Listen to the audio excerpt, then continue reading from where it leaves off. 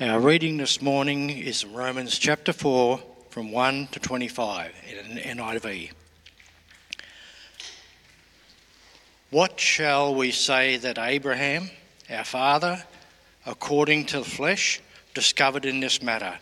If in fact Abraham was justified by works, he has something to boast about, but not before God.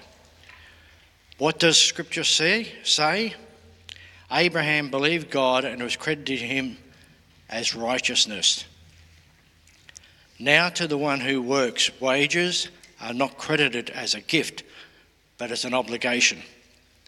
However, to the one who does not work, but trusts God, who justifies the ungodly, their faith is credited as righteousness. David says the same thing when he speaks of the blessedness of the one to whom God credits righteousness apart from works. Blessed are those whose transgressions are forgiven, whose sins are covered. Blessed is the one whose sin the Lord will never count against them. Is this blessedness only for the circumcised, or also for the uncircumcised? We have been saying that Abraham's faith was credited to him as righteousness. Under what circumstances was it credited? Was it after he was circumcised, or before?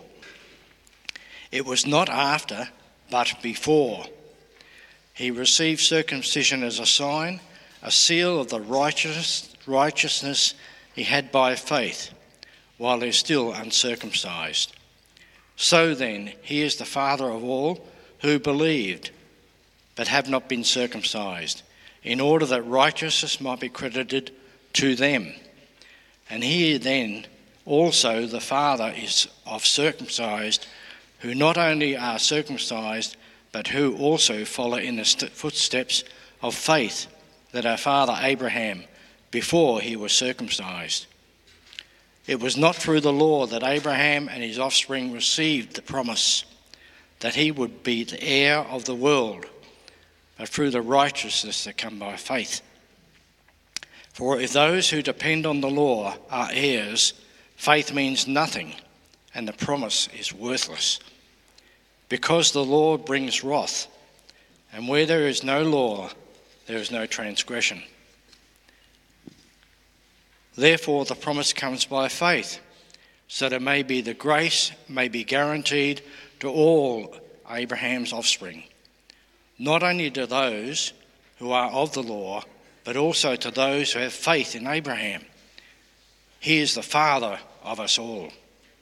As it is written, I have made you father of many nations. He is their father in the sight of God, in whom he believed. The God who gives life to the dead and calls into being things that were not. Against all hope, Abraham in hope believed and so became the father of many nations, just as it had been said to him, so shall your offspring be. Without weakening his faith, he faced the fact that his body was as good as dead, since he was about 100 years old, and that Sarah's womb was also dead. Yet he did not waver through unbelief regarding the promise of God, but was strengthened in his faith and gave glory to God, being fully persuaded that God had the power to do what he had promised. This is why it was credited to him as righteousness. The words, it was credited to him, was written not for him alone, but also for us, to whom God will credit righteousness, for us who believe in him, who have raised Jesus, our Lord, from the dead. He was delivered over to death for our sins and was raised to life for our justification. May the Lord's word be blessed.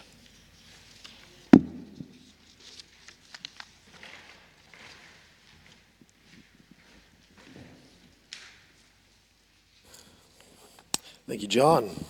Welcome. Hello, good to see you this morning. How are we doing? We're doing well. If you're visiting with us, welcome. So glad that you're here today. My name's Jonathan. If we haven't had a chance to meet, I'd love to spend some time with you after the service, or if you can't catch me sometime during the week, I'd love that. Special welcome to Pastor Stephen, who is here somewhere, was here, maybe he left. There he is, he's up the back. He heard we were having a church meeting today, and I heard he just couldn't stay away. Right? Isn't that? Yeah, anyway. All right. That was funnier in my head. But it's so great to have you all here. It's so good to be worshiping our Lord together. And we're just grateful that we have this opportunity here in this country to do that. I'm going to get rid of this because it'll get in my way. I don't remember how old I was. I want to say maybe somewhere between the ages of 8 and 10. We were driving home from my grandma's house. We'd had a family gathering, and there's always some sparks at a family gathering. And I just remember as soon as we got in the car, my dad turned around and he looked at me. I don't remember what happened at all. I don't remember what happened, but he just turned around, he looked at me, and he said, "Jonathan, I don't raise snovelly kids." I said, "Oh, okay." He said, "You're not going to be a snovelly little brat." I was like, "Oh, all right." Was I? I can't remember. I must have done something. Somebody did something. But the expectation was clear. He says, "Look, this is not who we are. This is not what we do." And as we've been looking at the first 4 chapters of Romans, we've been exploring this question of what it means to be a part of God's family, what it means to be a part of this transformed community. And I think what my dad was trying to convey to me in that moment was, look, this isn't the Hoffman way. This isn't what Hoffmans do. You're not to be a part of that. And in a weird way, 30 plus years later, I think I kind of get what he meant. We're in the book of Romans. I invite you, if you don't have a Bible, grab a Bible, pull out a smartphone. If you need a Bible and you want one, put your hand up. The lovely Lionel will go around and find you. If you would like a smartphone, if you have a smartphone, just grab the phone and pull it out. Romans chapter 4 is where we'll be for most of our time today. So we've been looking at what forms the transformed community. I want you to know we're not here to be a club. We're not here to just pass on traditions because it's cool to be traditional. It's not cool to be traditional, right? We're here because something is happening, right? God is doing something among us. We believe this. And I hope you're here because you've been captivated in some way by Jesus. Paul is going to enter into a discussion of a spiritual ancestor that we all have named Abraham. And so as we've been looking at our family traits, we've seen that we all look like rebels. We all sort of bear that resemblance. We've seen that we all are held to the same standard of righteousness to be a part of God's family. We've seen that we all have this chronic condition of sin that is a power within us. At its work, it enslaves us and it oppresses us. And we've also seen, as we saw last week, that we've somehow miraculously, by the grace of God, come to share in this joint estate, this grand inheritance that belongs to Jesus Christ has now been given to us by grace through faith in him. But the last thing we see is that there's actually someone in our history that we can look to. A spiritual ancestor, as it were. Romans chapter 4, 1-25 is our text. We'll be referring to that. Last week, we tried to ask the question, how could God be our judge and our Savior? And we saw that it's in Jesus. I encourage you, if this doesn't make sense, go back, listen to what we talked about last week. Because it's in Jesus that God makes us heirs of righteousness. This is an inheritance that's available to anyone by faith. And as we move forward, and we look ahead, we just want to give you a bit of context, a bit of an overview. Paul's writing to a group of churches in Rome, and he realizes that everyone needs to hear the good news about Jesus. This gospel is good news. It's worth hearing because in it, God unleashes his power to save men and women, children, anyone who would come in faith, through faith, save them from the wrath that is also being revealed. And as we saw last week, that now a gift of righteousness is given for all in Jesus Christ, and that is a righteousness by faith. And Paul was tackling some questions. How can anyone actually get right with God? We answered mostly that mostly last week. There's a little bit in it today. He's sort of shifting into this second question of who is really in God's family. And we should be asking, on what basis are we included in God's family? Is everyone in God's family? Just by virtue of being a human, are you part of God's family? By being a creature, creation? On what basis are we included in that? And so that's kind of where the focus of the discussion is going to be today.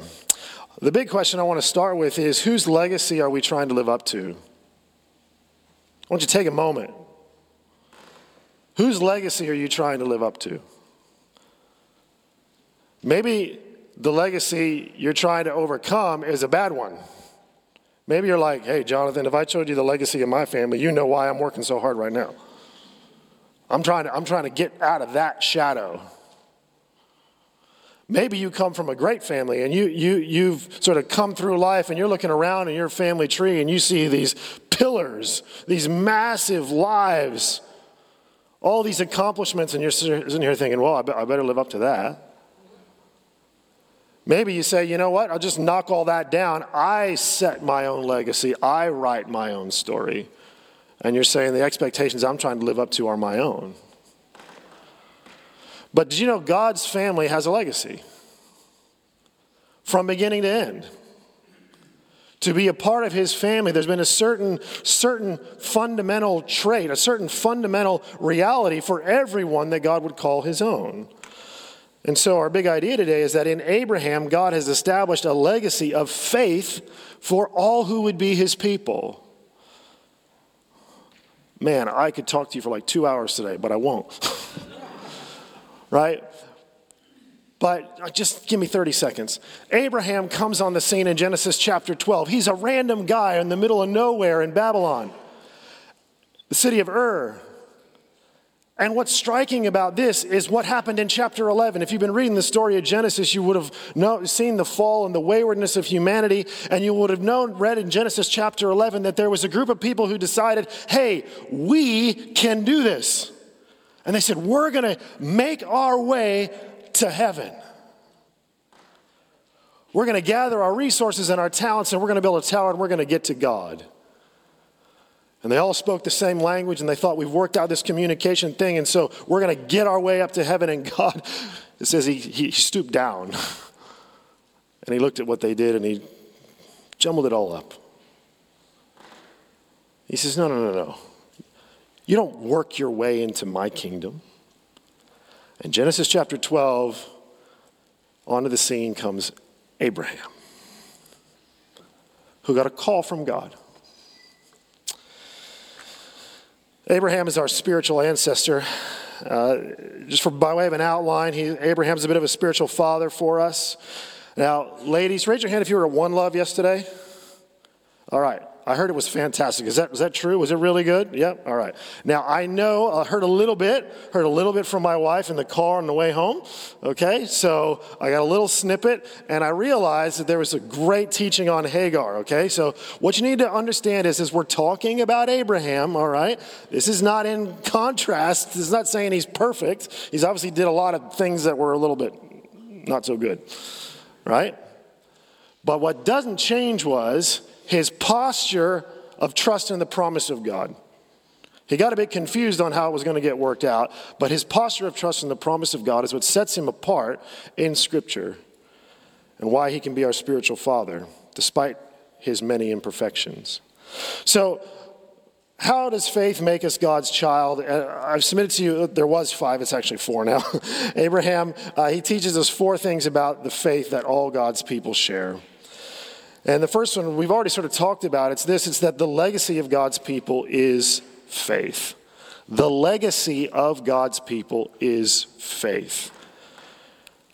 If you were living in Paul's day and you were a Jew, this might rub you the wrong way. It's not to say that the Jews didn't have faith, but you might be prone to cling to something a little more tangible. You might say the legacy of us as God's chosen people is the law, the Torah, that God gave to Moses when we became his covenant people. You might be tempted to say the legacy of our people is circumcision, which is the ritual, the bodily marking of us as God's people.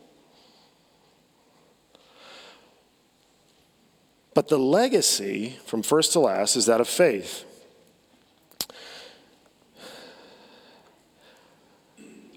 In verses 1 to 8, Paul remember, he's been having this dialogue with a Jew, this imaginary Jewish Christian who's sort of worked their way in with these Gentile Christians in Rome. And Paul sees these churches kind of struggling to see their unity and to see their oneness and to see the common peace that they share. And he sees the Jewish Christian, he imagines them sort of looking at the Gentile Christian as kind of a second-class citizen. Like, well, I know you're here, but, I mean, really, we were here first.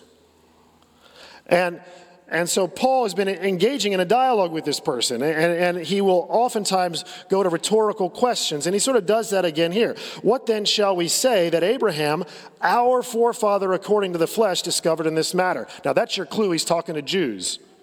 He says, Abraham, our forefather according to the flesh. He's not talking to the Gentiles now, he's talking back to the Jews. Now Paul can say that because ethnically he's a Jew. Now, Paul's just said that we are justified by faith in Jesus Christ. Nobody is to boast. It's apart from the law. It's apart from circumcision. He's just said that. Verse 30, there is only one God who will justify, that means to make right, who will make right the circumcised by faith and the uncircumcised through the same faith. And Paul's like, this doesn't wipe off the law. In fact, it just upholds the law. So, Paul imagines this person saying, well, but Abraham. Abraham's very important to them. He's their hero. Paul says, you want to talk about your hero? All right, let's talk about your hero. If, in fact, Abraham was justified by works, he had something to boast about, but not before God. So Paul's pretty honest here. He's like, look, if Abraham had worked out this obedience thing, if he'd worked out how to be morally right and perfect, then you know what? He could stand among a group of people and say, I've done it and you haven't. He wouldn't be able to boast before God, but before others, he could do that. Verse 3, what does Scripture say? Oh, if you have a Bible and it's yours, underline this. What does Scripture say? Present tense. It's not what was the story. What was that old thing we heard a while ago? What is the Scripture saying? A small, subtle truth packed right here. Paul understands that the story of the Bible is one story that God is speaking and continuing to say throughout all time to his people. What does the Scripture say? Genesis 15, verse 6, Abraham believed God, and it was credited to him as righteousness. Literally, it means it was reckoned.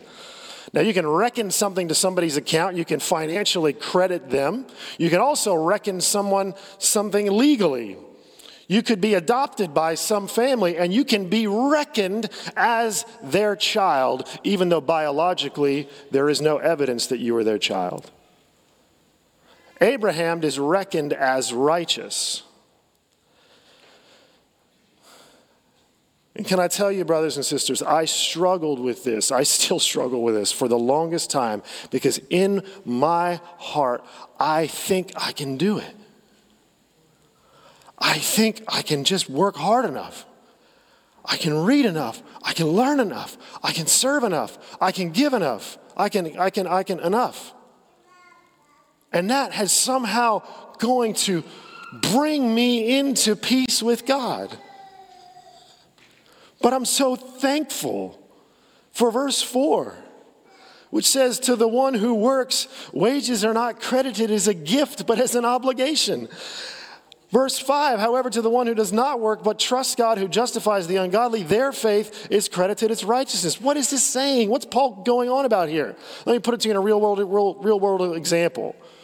Raise your hand if you have a job that pays you. Okay, so I'm not trying to shame anyone, right? Right? This is important for the analogy. This is important for the. I know some of you are retired, right? Some of you are. That's okay, right? If you have a job that pays you for your work, I want you to think about the moment your paycheck hits your bank account. Now, in the old days, they used to give you this piece of paper. It was a check. You open it up, right? Nowadays, it just hits your account. I want you to think about watching your bank account for the moment that your paycheck hits. And what do you do next when that paycheck hits? Do you ring? Yes, give it away, send it out. Right? Do you pick up the phone and call your boss and say, "Oh, thank you. Thank you. You don't know how much this means to me. You see, now I can buy groceries for my family. Now I can pay my electric bill or part of it. Now I can go, fill up the car." Like, thank you, thank you, thank you. Why on earth would you do this for me? No, you don't do that. It's not because you're ungrateful. I'm sure you're very grateful for the work that you have. No, it's because it's work. It's an agreement you put in and they give you back. And this is Paul's point. Paul says if our right standing with God is based on our performance or our earning of it, if Abraham's right standing with God was based on that, then there is no way we can call it a gift. It's not grace, folks. And then in verse 5, these amazing words, to the one who does not work. Hold up. You mean the one who stops trying to earn God's favor? You mean the one who stops trying to leverage their obedience, their spirituality, their productivity, their service? The one who stops leveraging that as if you're somehow sort of making God in your debt? To the one who stops doing that, but instead trusts God who justifies the ungodly. There it is, in black and white. God who justifies the ungodly. How can God make right the ungodly? Listen to last week's message, all right? It has something to do with the cross and what we just celebrated. And then he brings out their next hero. Abraham was a hero. The other one is King David. What does David says the same thing when he speaks of the blessedness of the one to whom God credits righteousness apart from works. Now David, by this time, he's God's anointed. He's the king. He's got the whole city named after him, right? And he says, verse 7, this is from Psalm 32, "Blessed are those whose transgressions are forgiven, whose sins are covered. Blessed is the one whose sin the Lord will never count against them." It's the same word, justify. Blessed is the one whose sin the Lord will not reckon to them.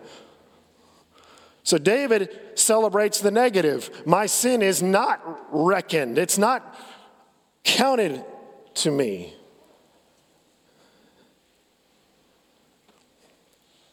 Abraham represents the positive. His faith is reckoned to him as righteousness. This is a blessed state, folks. And this is what it's all about. This is our legacy. This is the family that we're in. We are in the family of people made right, not because they deserve it. We are in the family of people made right because they trusted God who said he would do it. And they believed him when he did. That's who we are. That's who we always will be. If you read your Bible as if like Old Testament is the angry God and New Testament is the nice sort of soft touch Santa Claus God, then you're totally missing the point. Because before the law, before circumcision, before any of this, Abraham was given a promise and he believed him. And God said, "Abraham, you took me at my word. I'm going to count you as righteous. You're right with me. You're right with me because you took me at my word."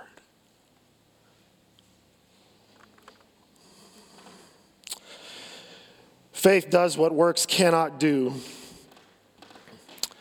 You can't be justified.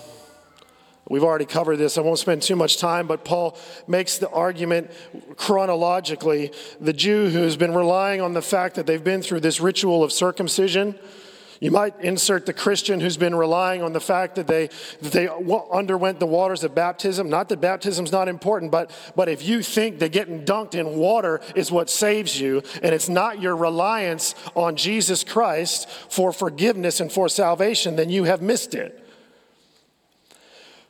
Faith does what works cannot do. No obedience, no performing of a ritual is going to get you in the door. Christ is going to get you in the door, and he's going to get you in the door because you know him. You know him because you trust him. Faith does what works cannot do. Paul just uses a simple chronological argument. He says, look, when was Abraham justified? When did this whole conversation with God take place? It took place before he'd even been circumcised. So, effectively, Abraham's a Gentile. Your big hero, the hero of your religion, hadn't even gone through the ritual when he got the promise.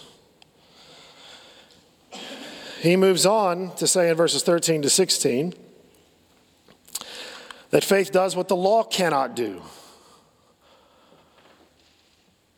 Faith makes us right through a promise, through God's pledge, through God's saying, by grace, I will do this for you. The law says you must obey. Now, the law is important. It has a function, absolutely. Paul is not trying to say that the law doesn't stand. No, it does stand. And it's upheld by Jesus Christ. But the moment the law comes in, you and I are exposed as transgressors. And we're therefore automatically unrighteous. We don't fit it anymore. So even though it might look like the law could promise you being righteous, that's not its function. And in fact, if we share in all this kingdom of Jesus Christ, if we receive this goodness, this righteousness from Jesus on the basis of the law, then Paul says, guess what? It's not by a promise anymore. You don't need faith anymore. It's just you and your ability to measure up or not measure up.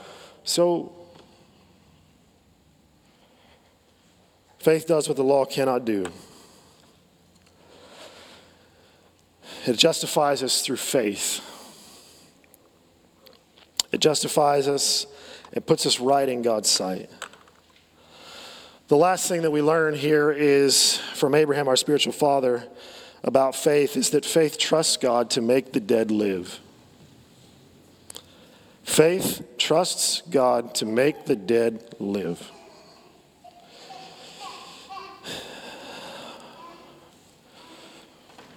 Verse 16.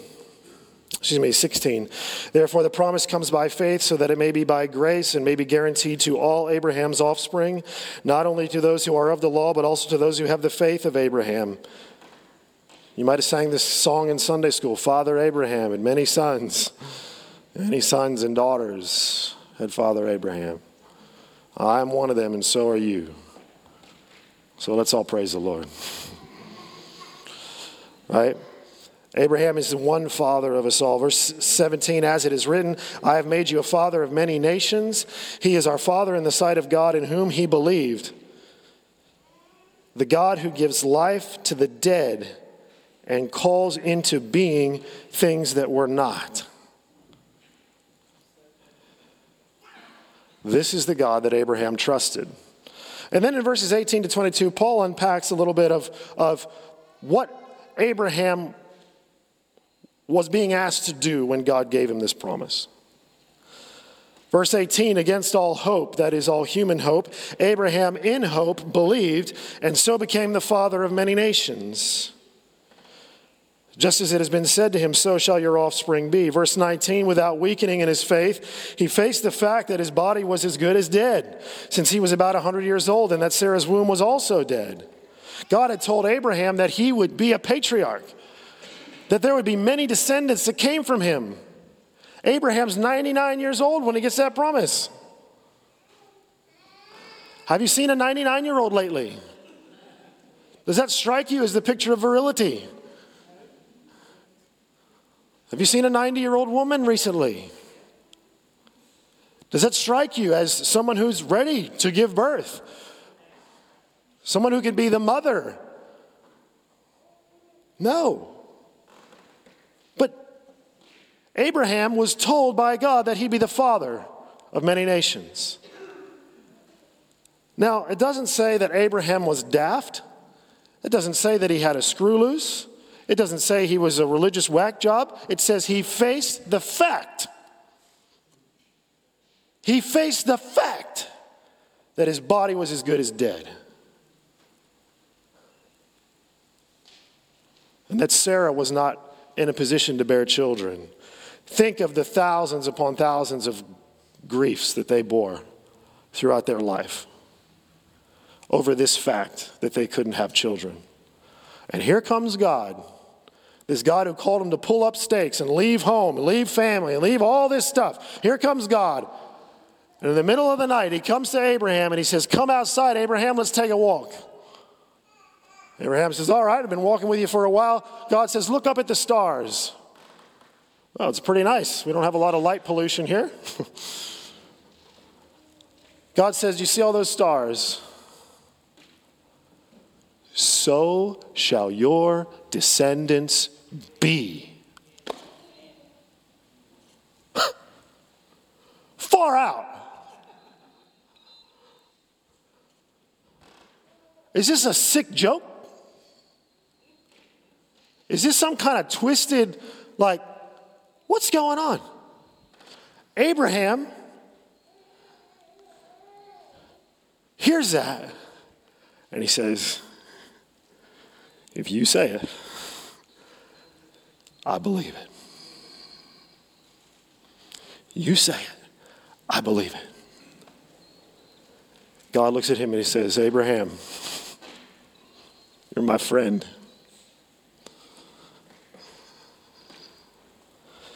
Faith trusts God to make the dead alive. He didn't weaken in his face. He faced the facts. Verse 20, he didn't waver through unbelief. Now, that's an important phrase because we think of waver as a measure of our emotions, right? Sometimes I feel good, sometimes I feel bad, sometimes I feel up, sometimes I feel down. But the text says he didn't waver through unbelief. It's important. Unbelief is the rejection and the dismissal of God's word as true. I hope you're not here on the verge of unbelief. That's a scary place to be. As hard as it can be to hold fast to the word of God and to carry the promises of God in the midst of that, as hard as that can be to do, that is different than wavering through unbelief. Abraham's not sitting there with his arms folded saying, well, God, show me, prove it to me. Now, he held on to that promise for a long time. And in holding on to that promise, he tried to get a bit creative, didn't he? About how he was going to see it. Abraham made mistakes, absolutely. Abraham was fearful, absolutely. But there is no point where you see him let go of the promise that God was going to give him children. That wasn't his error. His error was taking it back into his own hands and saying, well, God said it, I must need to make it happen. Faith trusts God to make the dead alive. Look at the link here in verse 23. Verse 22, Paul puts it 21. Yet he did not waver regarding the promise of God, but was strengthened in his faith and gave glory to God. Just want to encourage you, if you want to know what quality your faith is at and where you're at, apply the glory test. Apply the glory test. Who's getting the credit for what you're doing? If all this falls in line with a big paragraph under your resume, maybe you're not walking in faith. If to the contrary, you're out there. You're like, I'm extended. People are looking at me like I'm crazy and like I'm some sort of fool. And all I keep telling them is, I believe God has the power to do it. And in that position and in that posture, you can say, I'm not going to get any credit out of this whatsoever because it's not really anything spectacular that I'm doing. But I know that God will come through on his word. Who gets the glory in that scenario? Absolutely he does. right? The glory test. It's a good sort of revealer of where you're leaning, right? If I'm leaning on myself, then I'm usually trying to tick a few boxes for me. Give myself a few gold stars. Being fully persuaded that God had the power to do what he had promised. Oh, my heart breaks for us. I'm going to get real with you for a minute. My heart breaks for us in Western Sydney. I grieve it in myself, and I see it all around. I see it in us in our church. What are we actually doing that we need to rely on God for?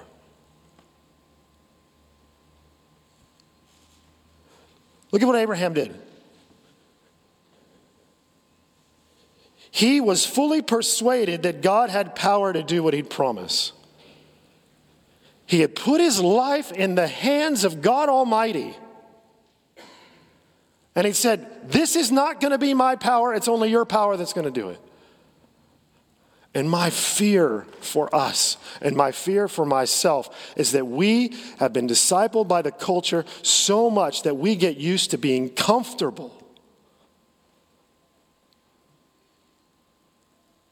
And that we would settle for a comfortable life. And I'm talking to myself as much as I'm talking to you. So I ask the question again, what are we leaning on God for? What do we need him to do? Is there a promise we're waiting for him to make true?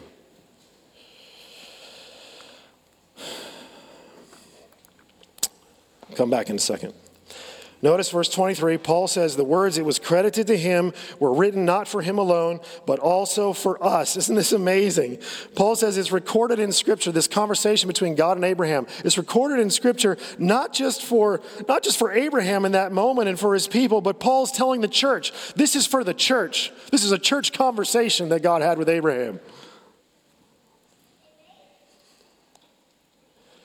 Why? What's the connection, Paul? It was also for us to whom God will credit righteousness, for us who believe in him who raised Jesus, our Lord, from the dead.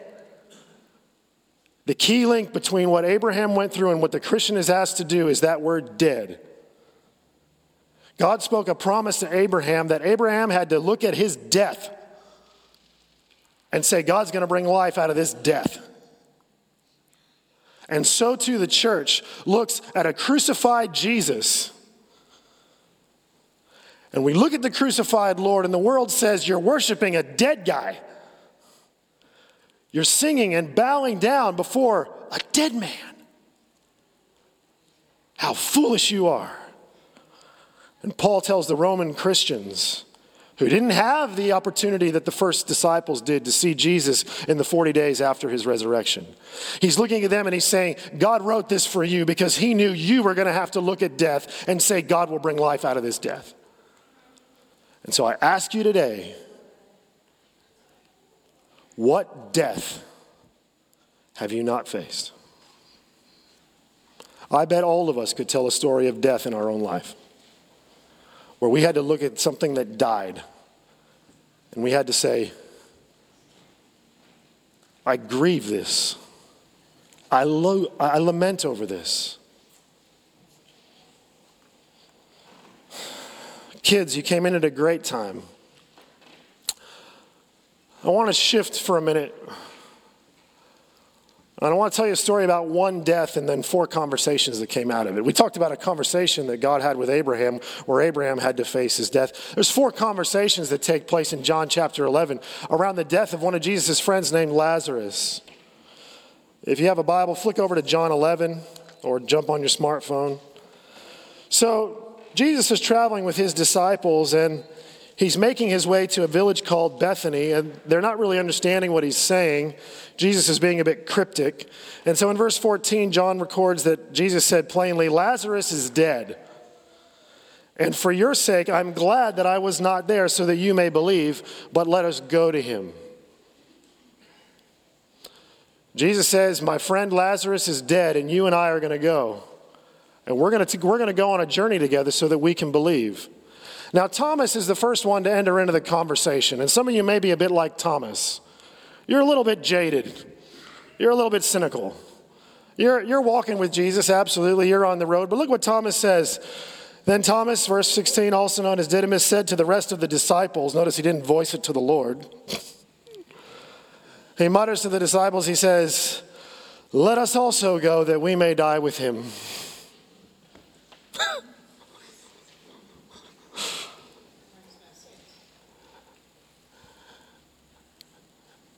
Thomas is like, we're going to Bethany, near Jerusalem.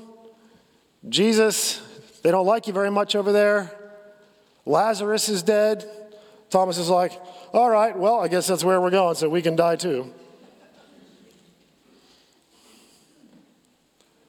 You know, some of us, I fear, we've been hanging out with Jesus for a long time, and we've been staring at the reality of death, and we've been holding on to fear for a very, very, very long time. And we hold on to fear, we clutch it, we imbibe it as our reality. It's the water we drink and the air we breathe, and holding on to fear. Yeah, we got sort of one hand on Jesus, we got one hand on fear, and Jesus says, hey, there's death over there, let's go so that you can believe. And we're like, sure, I guess we'll die too. Whatever. That's the first conversation. The next conversation is with Lazarus' sister, Martha. Martha sees Jesus coming. She runs out to him and she says, listen to what she says. Lord, Martha said to Jesus, if you had been here, my brother would not have died. But I know that even now, God will give you whatever you ask. And Martha is saying, Jesus, it's your fault. You didn't show up. If you were here, this wouldn't have happened. Now, Martha's different from Thomas because she's not like, well, I guess we're all going to die anyway.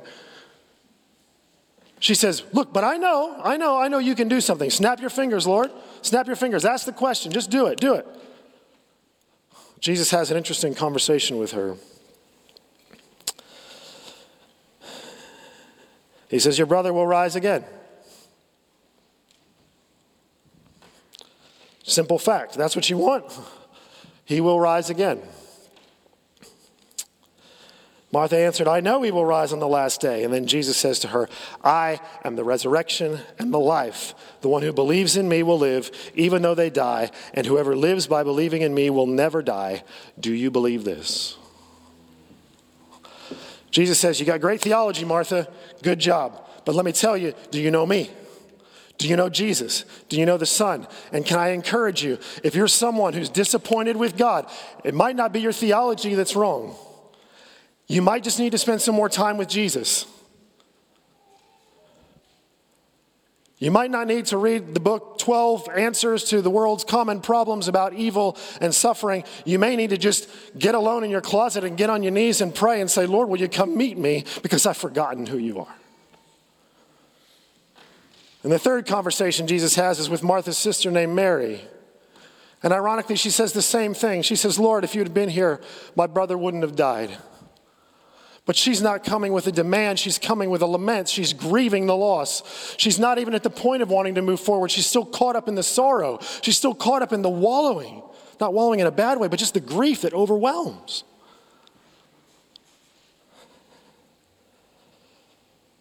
Jesus doesn't say anything. He weeps. What a comfort. What a comfort. Jesus hasn't forgot about faith. He hasn't forgot about the disciples. He hasn't forgot about what he's doing, but he sees someone who's overwhelmed with sorrow, whose the disappointment has just broken over them so many times. And they can't get up. And he takes a moment to cry. Jesus isn't saying, hey, it's death. Let's get over it. He weeps and then he says, where have they laid him? Where have you laid him? The last conversation is a conversation that Jesus has with his Father. And I want you to remember what Abraham did. Abraham, believing that God had the power to do what he said he would do, trusted God. And he gave glory to him. Listen to what Jesus says. After he gets him to roll away the stone, Jesus looks up to heaven and he says, Father, I thank you that you've heard me. I know that you always hear me, but I said this for the benefit of the people standing here, that they may believe that you sent me. In verse 40, Jesus had told them, he said, didn't I tell you that you walk with me, I would show you the glory of God? Jesus has a conversation with his Father where he's celebrating him and he's saying, thank you, God, because these people are going to see your glory.